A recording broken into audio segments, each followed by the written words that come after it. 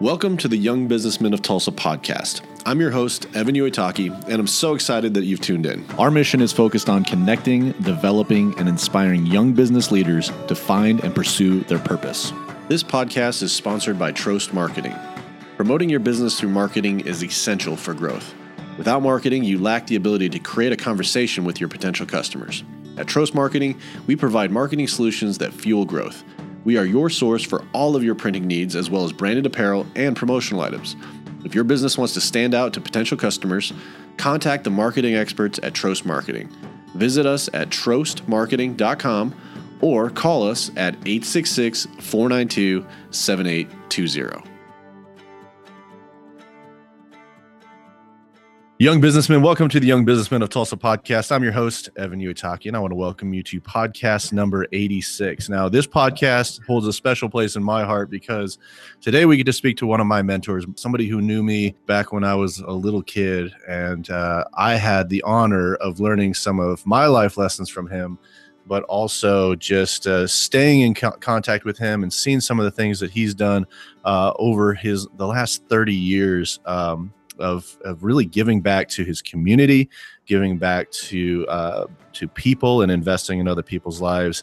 And so I am honored today to have Mr. Bob Tizett on the podcast today. Bob has spent the majority of his adult life working with young people and families. He's a teacher, coach, and counselor. His current position is CEO of Bear Lake Bible Camp. His life is filled with opportunities to minister into the lives of others. Bob enjoys reading, traveling, and good conversation, and an occasion giving kids like me a hard time at camp. So, Bob, welcome to the podcast. Say hello to the audience, and if you don't mind, tell them a little bit more about yourself. Well, thank you very much, Evan. It is good to be with you. At a distance is good because sometimes you did drive me crazy over here. So just to everybody that's there, I'm Bob Tizett, CEO of Bear Lake Bible Camp. I've been here 29 years. We came here full-time June 17th, 1989. We're in pig country of Michigan. There's more pigs in our county than there are people. And the day that we moved into our house, they were moving in pigs across the road. So it's always been a laughter thing for me. I tell a great prodigal son story because of it. But we came here simply because I was in education for 16 years previously as a teacher, a coach. I coached football, basketball, as a varsity basketball coach, coached a little college basketball, and came here because of my Christian faith. I just wanted to be more open and more direct. To come into a Christian camping environment, which is much different. My time in public education was excellent. And I think one of those lessons I've learned about life is that wherever you're at, especially in my Christian walk, people say, oh, you went into Christian ministry. And I go, oh, knock it off. I ministered when I was in public education. It's part of who we are, and it's a great chance that we get to do things and we get to invest in young people's lives. So my wife and I came in 1989, got married in 1983. When we got married, she says, I just want you to understand, I don't ever see myself going into full-time Christian ministry. And I said, I agree with you. I'm doing real well. And I'm moving up in education and the director of student services for a big school system. Talk about being the principal of the high school, possibly superintendent someday. My wife is a physical therapist, doing very, very well. And so we just said, that's good. We're in good shape. As long as we're open to what we think God calls us to do, what we should be doing, and where we are using our talents and abilities the very, very best that we can. So we started to have questions about it and working in public education. There were young people that I got to work with and tough issues in life, going through hard stuff. And I always tried to be very respectful of my Christian faith and not force it on anybody. But I'd go home sometimes and I'd say, Nance, I'd like to go someplace where I can just be more open with my faith and walk through and talk through with people. So we began to do some things and look at some options. And one day we were coming back from the Detroit area where somebody was talking to us about going to a church and doing some unique things. And as we're driving back, Nancy looked at me and said, well, if we're going to do this and go into Christian ministry, why would we not go to Bear Lake Bible Camp? She says, every place that's looking for us right now, they really want you. And if we went to Bear Lake, I see how I fit in with the ministry and that we can do it together. And she says, well, why wouldn't we go to Bear Lake? And I looked at her and I said, they don't have any money to pay us. And she looked at me and she said, well, I guess if we're following the Lord, that's probably not a good excuse. And I think I looked at her and said, don't get spiritual with me now, woman. It's like, we got kids, we got a family. And so as we talked and prayed through, it became a real clear thing. And one of the things that, for those of you out there listening, if you're married, do it together. Not that you do ministry exactly the way that we did, but it's a great story for me that Nancy stood with me in this whole thing. And so a 29-year journey has had its ups and downs. And so we got here to Bear Lake Bible Camp. Why a Bible camp? Why a Christian camp?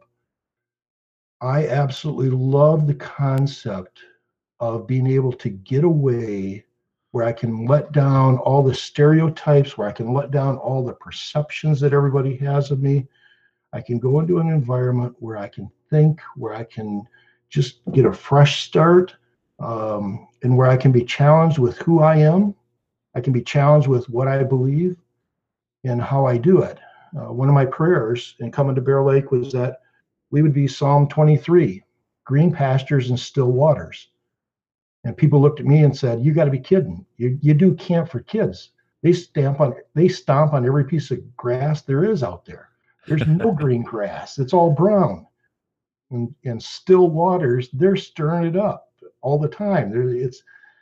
I said, no, the concept is, it is good for young people. It's good for you as young businessmen and businesswomen. It is good to take time to slow down once in a while. Life is so fast paced. And so the young people, we got to be with them and we got to see things, and they get to think, they get to laugh, they get to experience things that they've never experienced before. They form face-to-face relationships. That my prayer has always been that those relationships have guts and depth and meaning to them. We live in such a technological age that we can do things on cell phones and things like this from huge distances. But to be able to go face-to-face with people and to form relationships that have guts and depth and meaning are absolutely crucial in today's world. It was back then 29 years ago, and in some ways I think it's even more crucial today because there's so many other things that can so easily distract us. Wow, Bob, there's so much to unpack there, but I appreciate, first of all, just some of the things that you said in there, and I think these are things that we kind of need to recognize in our daily lives that are important to us. I mean, you talked about how you were what you thought on a path of your career that it sounded great. I mean, had you been a high school principal, I think you probably would have been a fantastic high school principal. But it's interesting to me that changed over time and that you were okay with that change. You were open to that change. And especially when you talk to Nancy and really kind of listening to her and doing that decision together.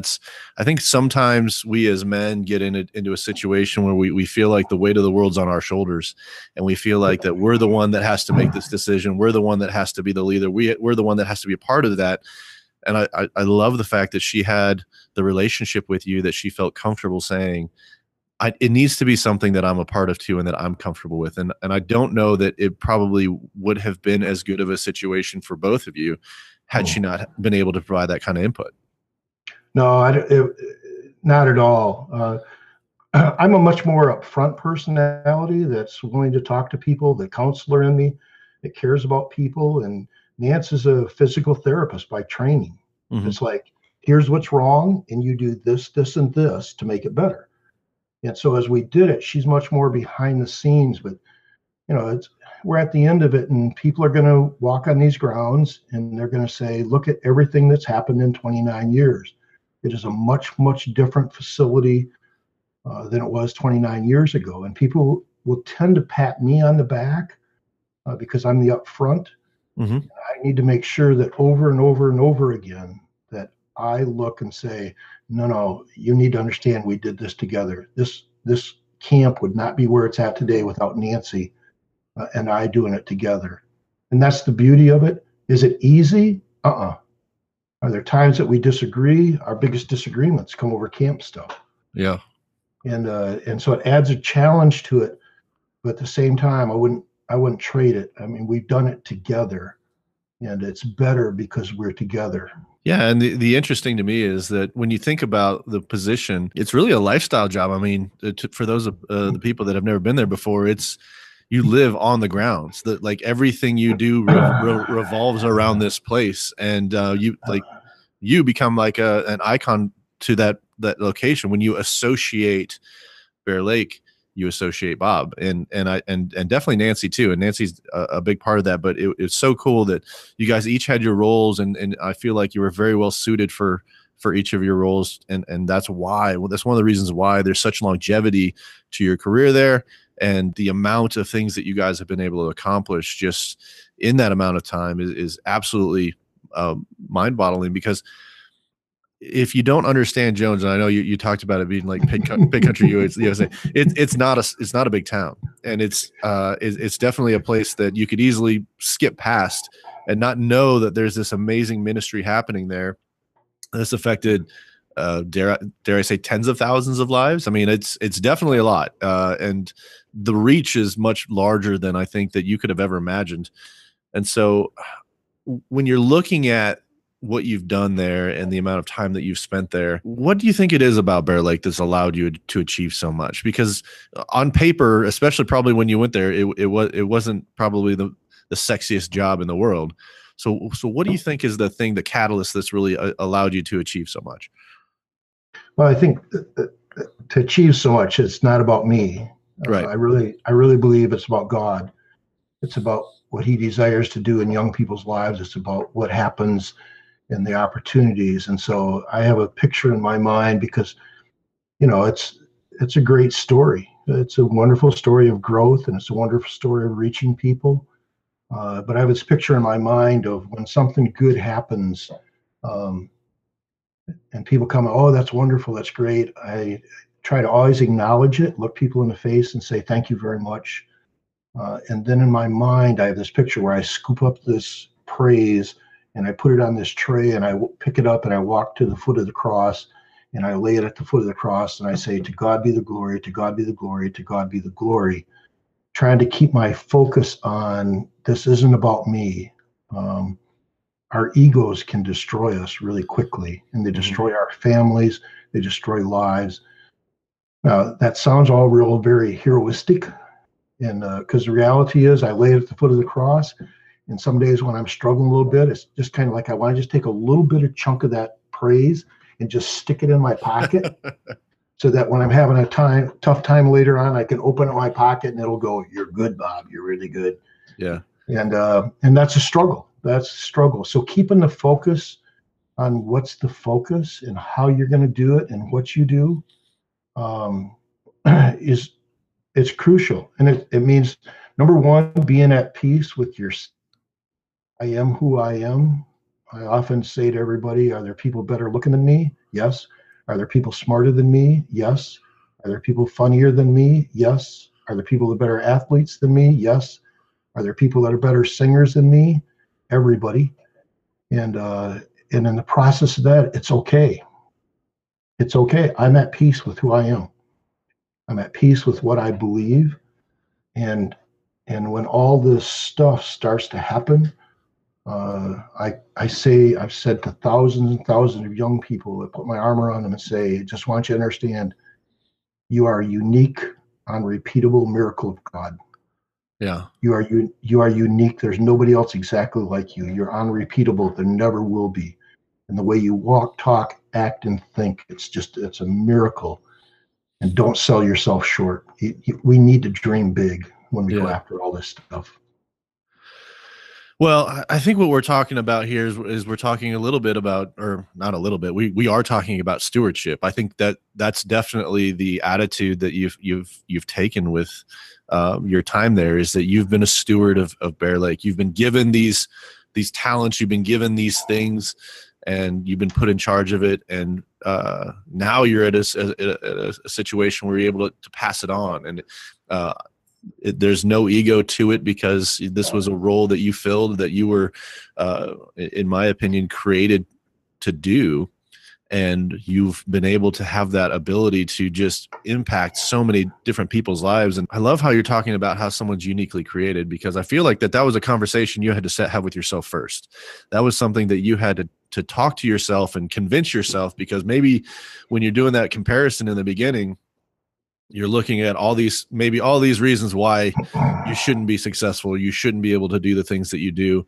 But really what you're honing in on is that you're not all those things, because you're not supposed to be those things. You're supposed to be you. You're supposed to be that unique created being that no one else can be like, because there's not I've been around a few places. There's not any other Bob Tisnitz out there that I know. And the fact that you have the opportunity to tell kids, which a lot of them probably right now are more hurting now than they've ever been, you have the opportunity to speak directly into their lives, something that you've learned in your journey.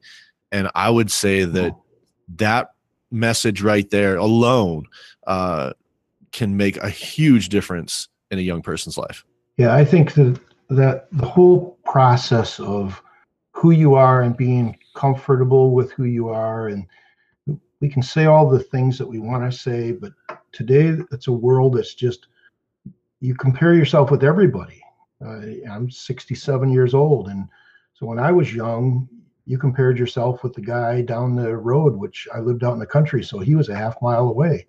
I went to one-room schoolhouse. I had two other guys in my class. And so the comparison, and then I went into the quote big city where there was 150 in my graduating class, and then I went off to college. And so I think that you come to this point where it's, who am I, Lord? How do I do this? How do I use what you have gifted me with and to use it for your honor and glory? And so several years ago,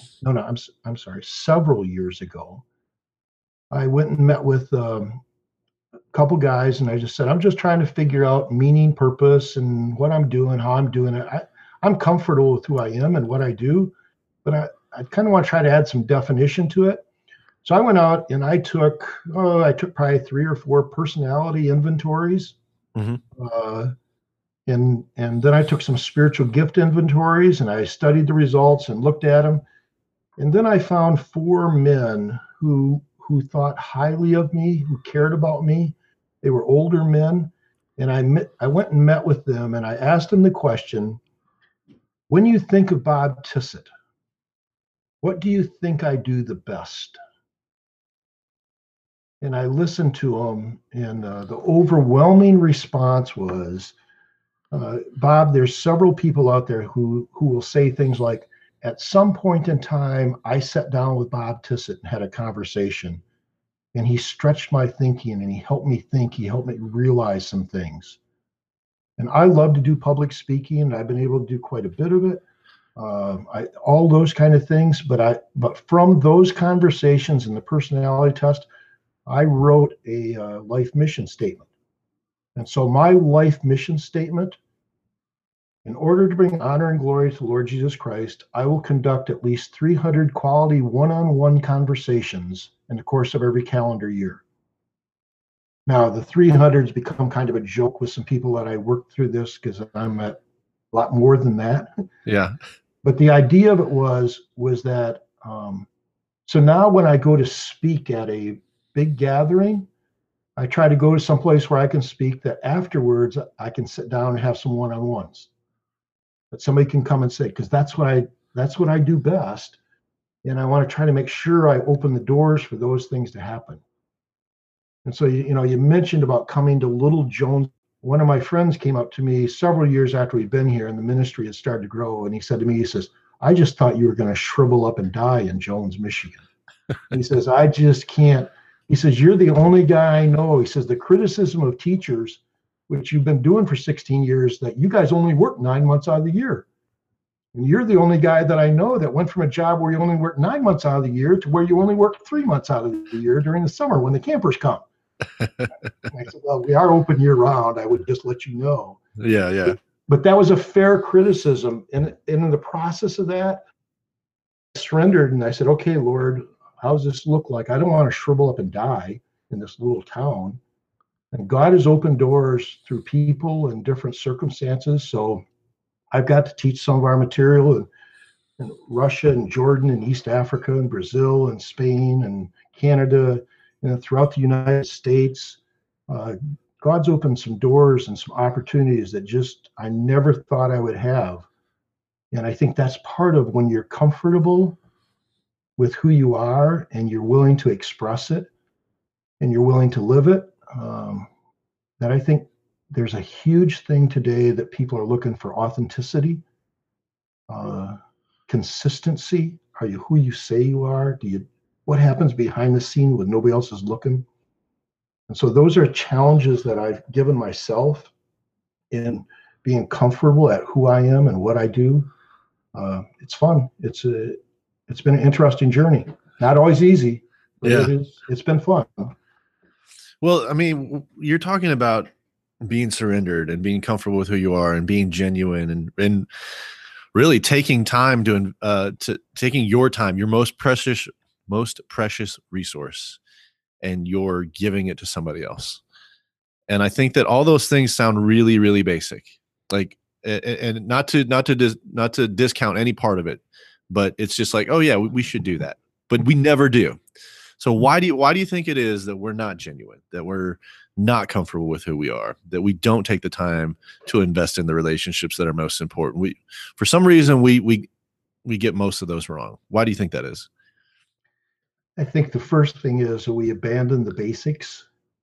When I was a basketball coach, we'd go through the year and we'd start putting in other plays and lots of other stuff, and we could start to get sloppy. And so about halfway through the season, I'd set everything aside and we'd go back to just the basics: good passing, good style, good forms, good all this kind of stuff. And we return to the basics. And I think that I have a sign up in my office that says, keep it simple. Mm-hmm. I think sometimes we complicate things, and then we get intimidated by people that we think that they are better at it, what they do, and we do the same thing, but they do it better, and they're bigger, and they're making more money, and they're getting more notoriety, and there's and we start to lose, and then we think we have to do something else. And we get into the thing of, number one, making ourselves happy, but then we try to make everybody else happy. Mm-hmm. And I think we then become distorted, and we miss going back to the basics of who I am, what do I do best, how do I do it, and I rest in that. And I know what the basics are. I know what the basics are to do it right. It is to care, that you go back to love the Lord your God with all your strength and heart and soul and mind. And then it talks about love others and care about others. And those things sound so good, but they're tough to do sometimes. You know, I tell people, are there any verses in the Bible that you just don't like? And people go, oh no, I like it all. Oh, come on. I said, how about do not grow weary in doing good? Yeah. I says, quite frankly, I can get sick and tired of trying to do good. And it's like, And I go back to those things and I try to remind myself of the basics, that it's okay. It's okay to be stepped on. Bless those who persecute you. Are you kidding? Especially those guys that cut me off in the lanes with driving my car. I'd love to ram my car up the back of their backside and then say, to God be the glory, your car just got wrecked, And so it's those things that are the tension of it all. So I think the first thing is I go back to the basics. And one of the basics is for me, at least, and this is a tough one in today's world, is humility. Mm-hmm. I am a very, very, very blessed man. I've had hundreds and hundreds and thousands of conversations with young people like you, Evan.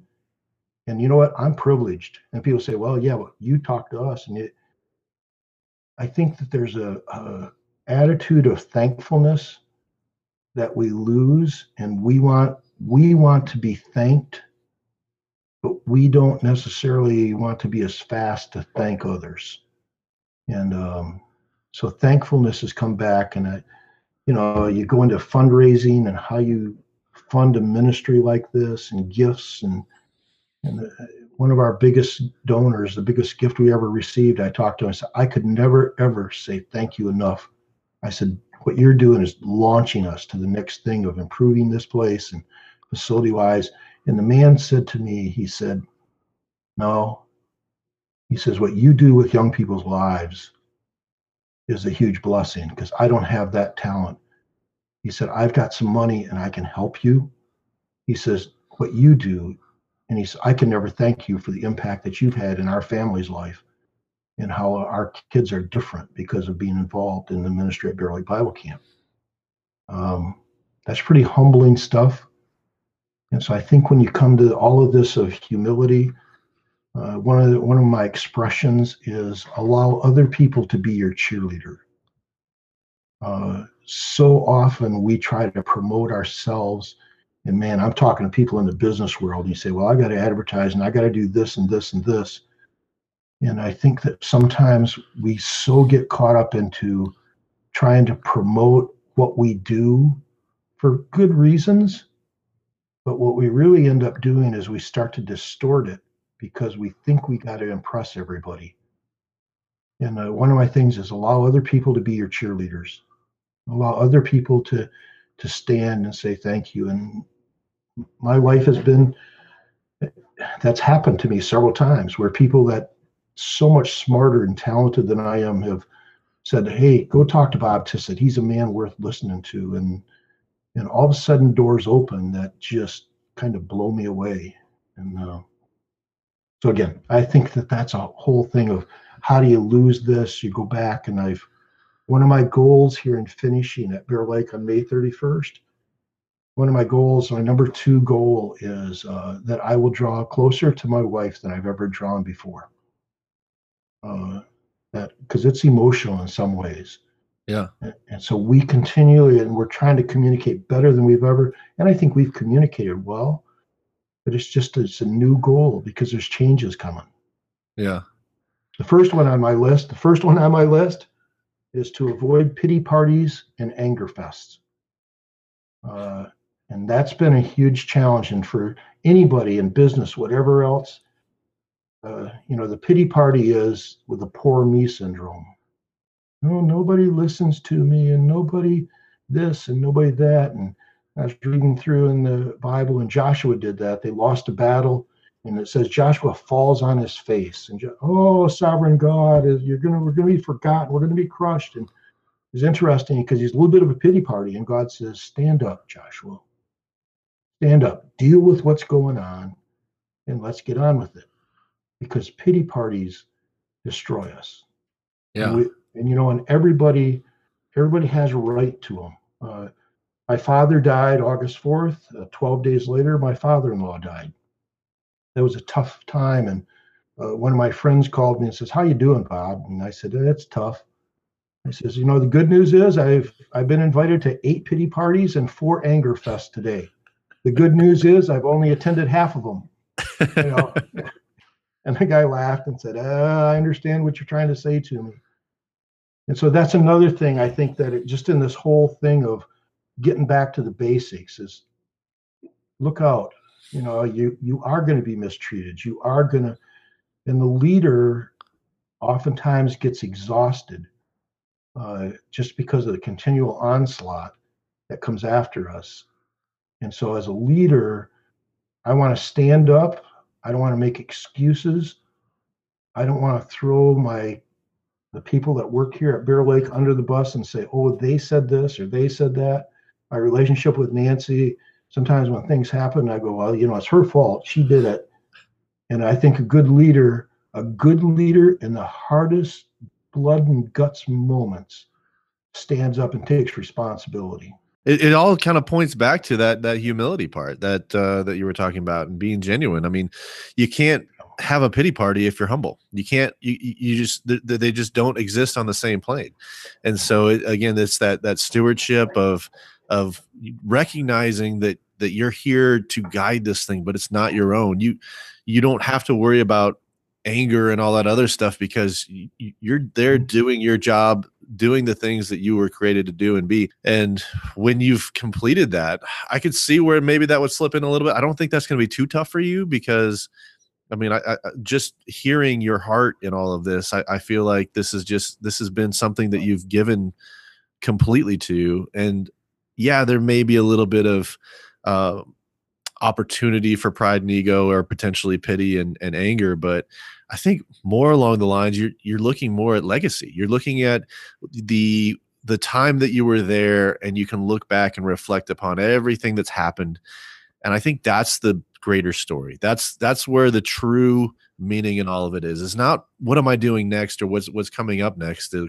It's I have a foundation of all of these things that I've gone through, all the things that I've done, and I can build on top of this. I have so many resources at my disposal that I almost don't know how to channel them next for the next thing, because you're in such a perfect role for it. But I do want to kind of steer things around a little bit, because I want to talk about overcoming adversity, and I want to talk about challenges, because in 29 years, a lot of things can happen, a lot of good things, but there's also challenges that come up, and there's economic times that are a struggle, or there's natural disasters that happen. I mean, you guys had probably the craziest thing happen. I've never seen this happen anywhere, and yet this and septic tanks, I think, have been your vice.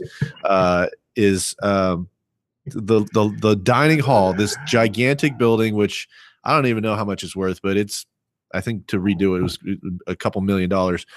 The roof caves in the wintertime. There's no way that this thing's going to be back and operational in time for camp.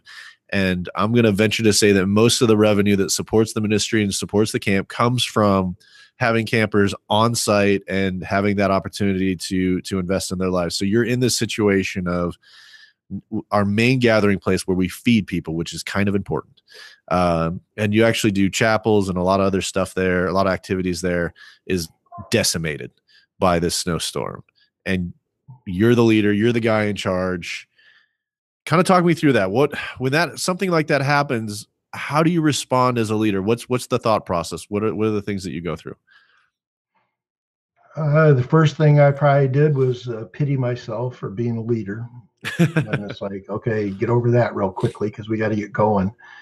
And it was I'd been on the road speaking, and I flew in that night, and I said to Nancy, I'm going to spend tomorrow and just kind of rest and relax and get my head together. And about 8:30 in the morning, I got a call from the finance director and said, where are you at? And I says, I'm at home resting. And she said, not for long.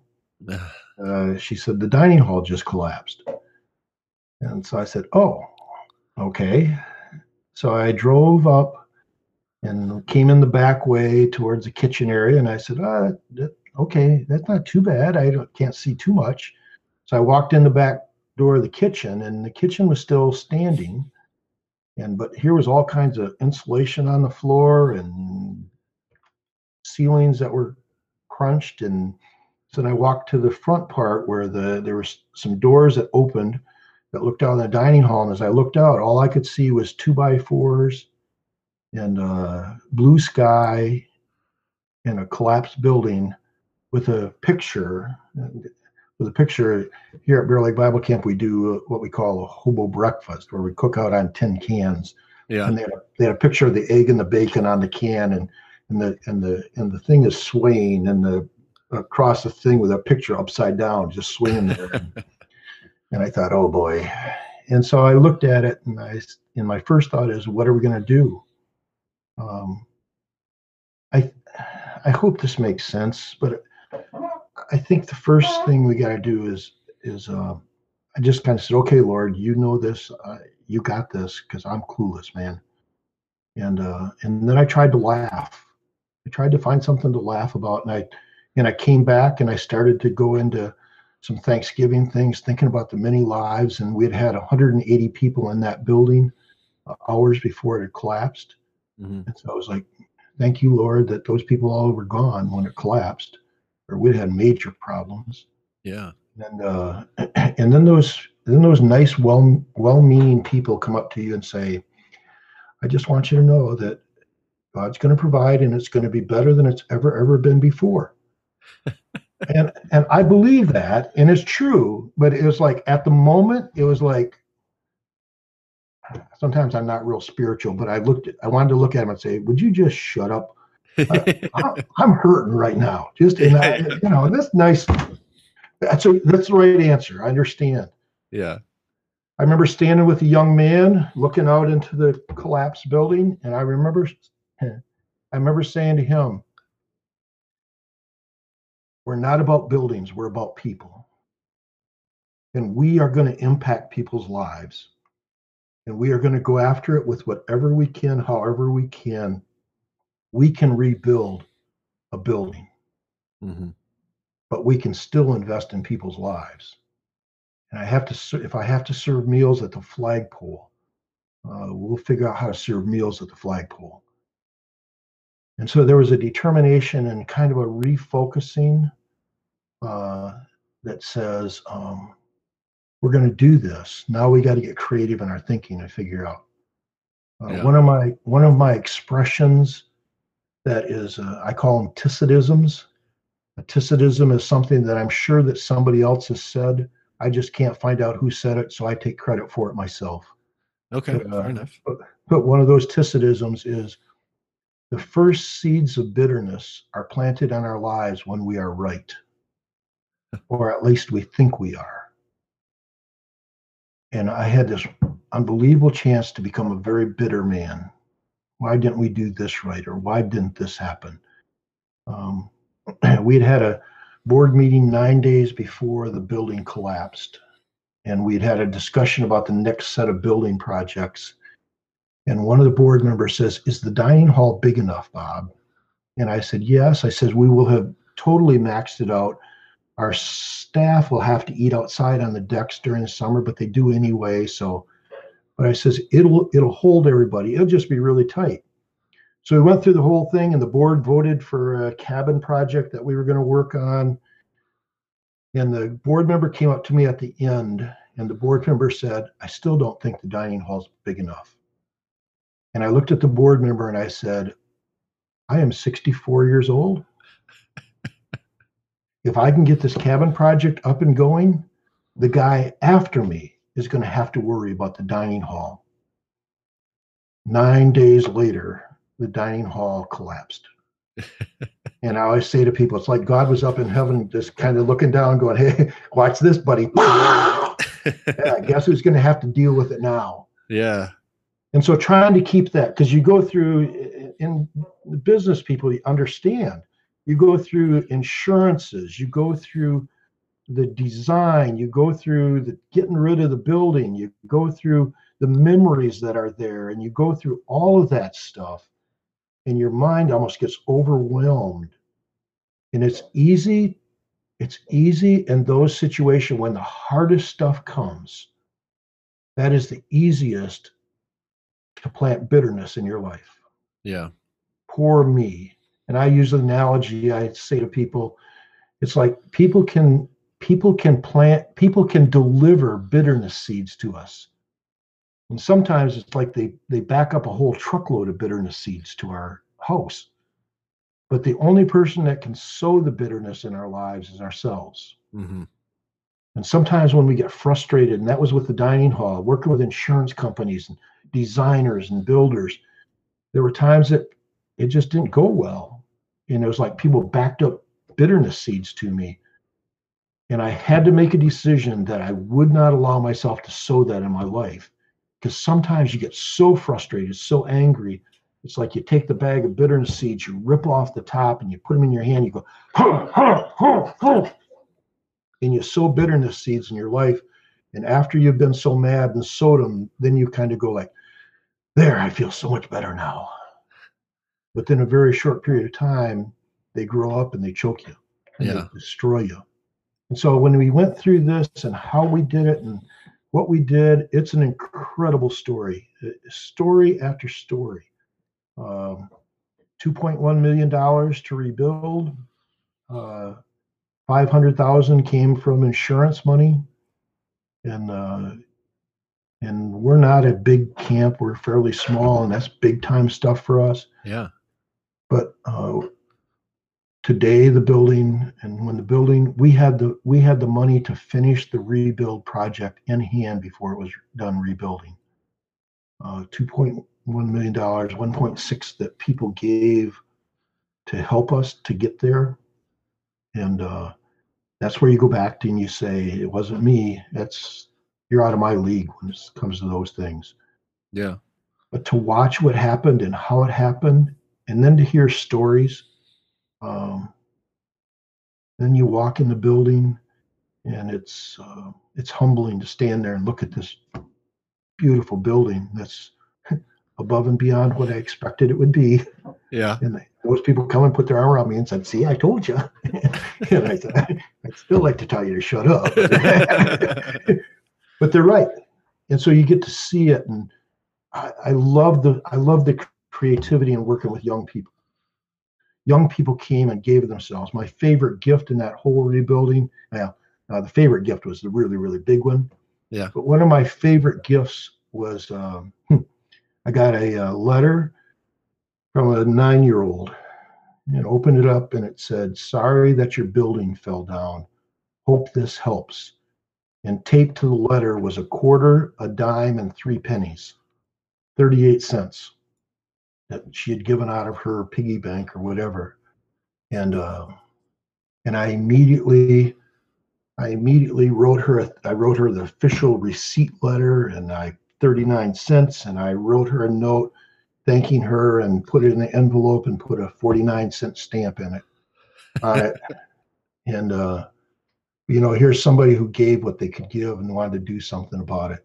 And we need to applaud people like that. And maybe that's a young lady that someday is going to have a chance to give somebody $1 million to help. But because she gave 39 cents and somebody stopped and said, "Thank you," it means a lot. Those are things where I think that those were stories that helped me in the horror of something like that happening. That you think, you know what, in the worst of it all, sometimes I get to see the greatest blessings. Absolutely. So we've talked about a little bit. You're completing your 29th year in May, Yep. and you're handing over the keys. You're handing over the golf cart keys, which I think are probably the biggest one for you. But so that's a big transition, and you have a major event like that building collapse, and it shows you that it's not you, and you have this, I would say, expanded capability of trusting God because of it. Mm-hmm. And now you're in a situation of transition. Do you believe that events like that have adequately prepared you for this moment of going into some sort of unknown, because you're really forced to trust again? And does it make it that much easier for you, or is the struggle just the same? I think the things I've learned, I think one of the lessons of life is at 67 years old, I don't want to stop learning. Mm-hmm. Especially when you've done the things I've done and work with young people, is I have so much life experience now that I will spend, one of my expressions, I will spend too much of my time trying to tell everybody everything I know and not enough time listening to what they want to know. Yeah. And so one of my goals is that in this thing is I want to keep learning. And so I've been talking about finishing well and what that looks like and how we do it. And so as I've walked through it, it's, what am I learning today? I'm learning that finishing well is harder than I thought it was. Yeah. Because there's so many factors involved in everything. And so I tell the staff, we're going to be done on May 31st. We need to get ready for the summer. You guys need to go off and go after some things. And so then they go off and they go after some things, and it's not the way that I would do it. And I go, why don't you listen to me? And they go like, well, you told us to go do it. And oh yeah, I understand. And so frustration comes in. And so that whole thing about finishing well, the other expression that I use a lot is the best is yet to come. Uh-huh. For Bob Tissett and Nancy Tissett, the best is yet to come. What does that look like? How does that mean? Right now, I say to people, if people say, well, what are you going to do next? I say Hebrews 11:8. And people go like, what are you talking about? And I said, well, the Bible, it talks about Abraham, when called of God, to go to a land that he did not know. And one of the things in life, and one of the things for business people, is that you young guys are out there, it's okay to say, I don't know. Yeah. It's okay. But we try to invent answers because we want everybody to think how smart we are. And so when people say, what are you going to do next? I look at them and say, Hebrews 11:8. If you had gone to Abraham and said, Abraham, where are you going? He'd have said, I don't know. How are you going to get there? I don't know. When are you going to go? I don't know. Abraham, what do you know? And it goes back to what we started with. Abraham would have said, I know I'm called of God. Bob Tissett knows that he has a purpose. The 300 quality one-on-one conversations in the course of every calendar year, I'm not going to go sit in my chair. I'm going to dream about how I can invest in young people's lives. I define young people as anybody younger than 67. So it's pretty, I got a pretty big crowd out there. That's great. I'm going to keep dreaming of that, and I'm going to keep going. And we're getting calls. We're getting calls of people are saying, could you come and meet with us? Could you just help me walk through some things? We're going through something that's not real easy right now.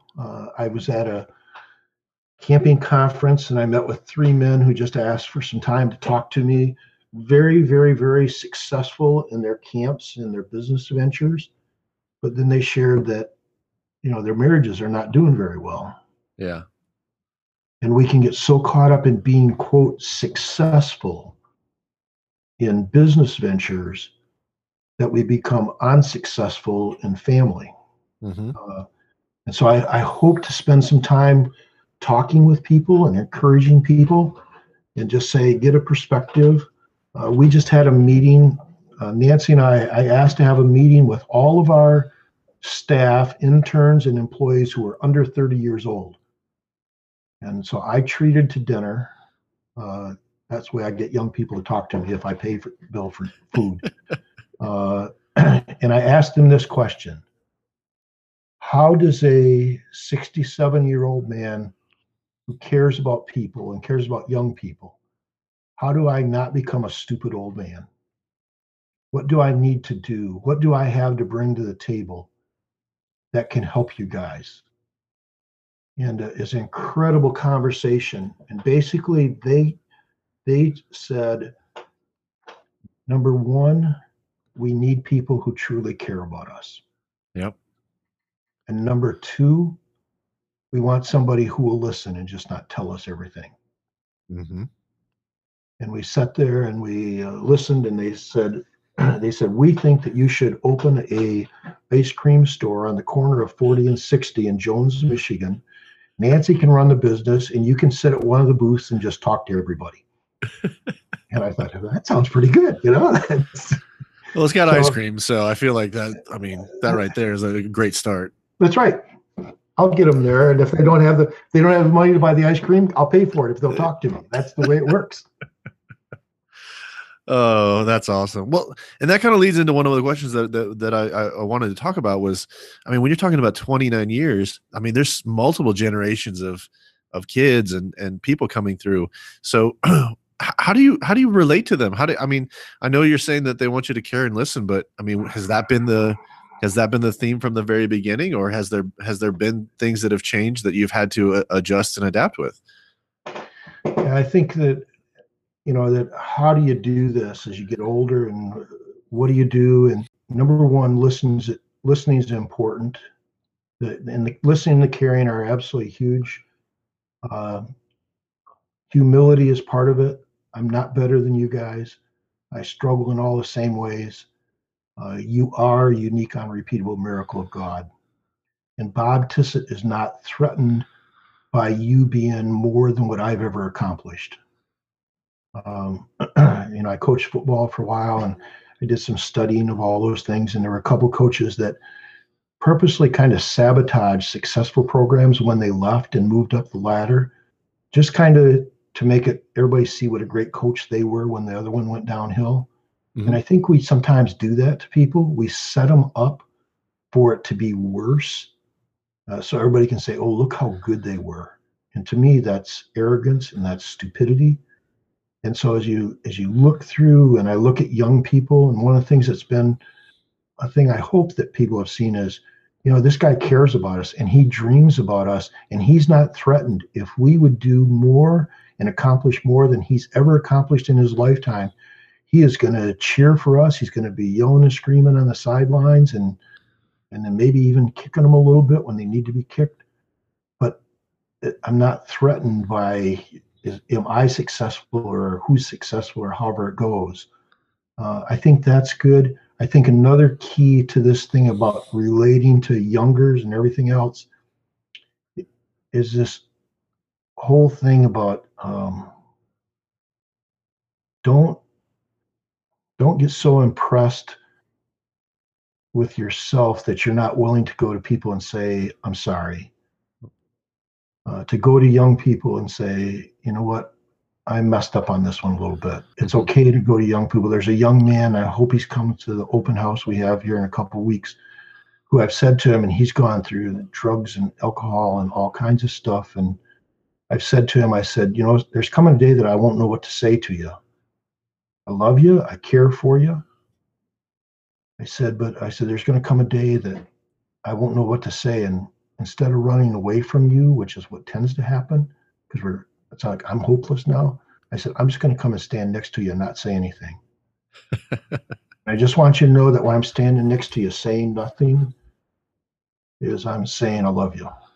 Yeah. That happened about 2 years ago. The person came to camp, and he's a great young man. I just love him a ton. But he's still trying to figure it all up. And I just went and stood next to him and didn't say anything. And he turned and looked at me and said, "I hear you." And I think that's pretty cool. Is that sometimes in this working with young people, it's not about all that we say, it's about being there and somebody that they can look at and say, when the sky falls in, Bob Tissett will not turn his back on me because you had your chance. I moved on. They would, when it gets to the dark moment and they say, "I don't want to go," but I'd be so proud to have somebody say, "Maybe I can go talk to that guy. Maybe Bob will still talk to me and listen." And I think those are things. I don't try to be 20 or 30 years old. Other people had to come to hook me up to all of this stuff to talk to you. And it's like, "Oh, you don't know, you should get more technological savvy, and you should this and this and this." And I look at them and say, "Oh yeah, I understand. Yep. I am who I am." I try to dress fashionably, but I don't try to be their age. I've watched so many people trying to be them that they stop being who they are. You're trying to be younger, you're trying to be cool, or whatever the right terminology. I just had a young person that came to me and said to me, just talking about, said, "Thank you. You understand what I'm thinking." They said, "That was really good." And I said, if I ever hit a moment where you think I'm being cool or whatever the right word is, I says, it's probably happened by accident. Yeah. So you just kind of need to tap me on the shoulder and go, "You're doing good, Bob. Keep going." I said, because it's probably purely accidental. And then they laugh with me, and I look at young people, and I love working with young people. They come and say, "Bob, could you do this for us?" And now at 67, I say to them, "You know what? You need to go write that down on a piece of paper, because at my age, there's a 75% chance that brain cell just died." And the kid looks at me and they laugh and they go, "Oh, that's a good idea." But you know what? I just got a young person to write something down. And sometimes I think to try to be all they are with technology and everything, there's some things I believe really strongly in. I believe in face-to-face. I believe in a relationship. And I think that we can tell people off on our phones and we can do all kinds of things. At camp, for all of our camps, we still pick up cell phones or we tell them to leave them at home. And we did a survey last year because I'm concerned that kids may stop coming to camp because they can't have their cell phone with them. Yeah. And when we asked the kids, I got to remember, these were kids that had been here for a week already. When we asked them, should we let you guys use your cell phones? The overwhelming response was, no, please don't. We had better time here without our phones because we developed relationships. And so those are things that in this part about getting older, it's okay. It's okay to be 67 years old. It's who I am. It's okay to care about young people. It's okay to look at them and say, you guys, I don't have all the answers to anything, but I certainly want to listen and I certainly want to help because I believe very strongly that they are valuable and they are meaningful and they have meaning and purpose. And somebody's got to put their arm around them and encourage them in that. And in the same breath, when we do that, we also open the doors for a chance to challenge them in ways that they need to grow. And those are, I dream about being an old guy that kids will say, Bob, I give you permission to speak into my life as hard as you want. I would rather have you speak into my life and be wrong than to not speak into my life because you're afraid you might be wrong. And I think that in working with young people, that's a key thing. I don't have all the answers, but I certainly care, and I certainly want to help you sort through something. Well, Bob, thank you for being there for me, for being there for all the different lives that you've impacted over these 29 years. When we kind of started this, I told you you'd have an opportunity to speak directly to the audience, and I feel like you've been doing it the whole time. But I want to give you the final word. I want to give you an opportunity to leave kind of your message to young business leaders. You know the audience, you know who they are, you know what they're trying to accomplish here and what we're trying to accomplish here in the podcast. But, I mean, there's been so much, and I feel like I know where you're going to go with this, but what would you say your message is to young business leaders? I understand who you are, understand your meaning and purpose, understand it is good to give of yourself. That in the desire to get stuff is that you don't sacrifice the very, very best of who you are and what you have to give. It talks about, we know all the expressions, better to give than to receive, and that sounds, all those things. The Bible talks about God is no man's debtor. I left a $45,000 job in 1989 to come to Bear Lake Bible Camp where they paid me $800 a month. And I had people that told me to my face, you can't do that. You can't take care of your family. And 29 years later, I can tell you stories that would just kind of blow you out of the water about how God's provided and things that have been absolutely incredible. So I think that's kind of the word is, hey, you guys, it's not about yourself. It's almost countercultural. Because counterculture or culture today is get what you can get what you can get, give what you can get. And I guess my last challenge, as I've said to people here, to kids here, somewhere in life we have to move from being a taker to being a giver. And if you never make that transition, I believe you miss the greatest blessings of life. Thank you so much for taking the time to speak to my audience. I'm really excited about your next endeavor, whatever it may be. And I don't know that I can say thank you enough for all the things that you've done for my life and for many of the people that I know that you've impacted. So it's my honor to have you here on the podcast today and to share your message and share your story. with our audience. So for those of you who are listening who are Bear Lake people, I know that there's probably some that are going to tune in. They're going to see Bob's name in here. Bob, tell them again the dates of that going away party that you're having. I know you're promoting this, like I think May 21st. Yep. May 20th, Sunday, May 20th. May 20th. Okay. Yep. May 20th from 2 o'clock to 5 o'clock p.m. They're going to be going away. And the purpose of the open house is for Nancy and I to say thank you to people.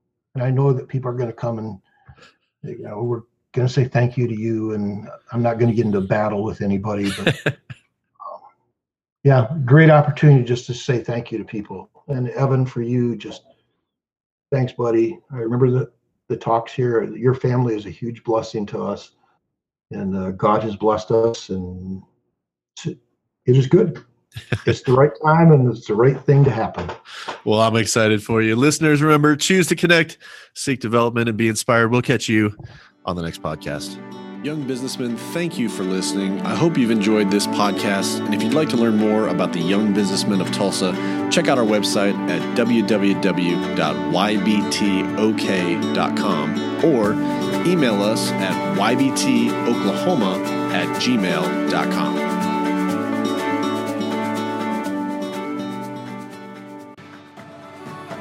If you live in the Tulsa area and would like to hear one of our great speakers live at our monthly luncheon, we meet on the second Monday of every month from 12 to 1 p.m. Like us on Facebook for details about locations and upcoming speakers. Lastly, if you like what you hear, please leave us a review on iTunes and share us with your friends. Thank you for tuning in to the Young Businessmen of Tulsa podcast, where we connect, develop, and inspire young businessmen to find and pursue their purpose.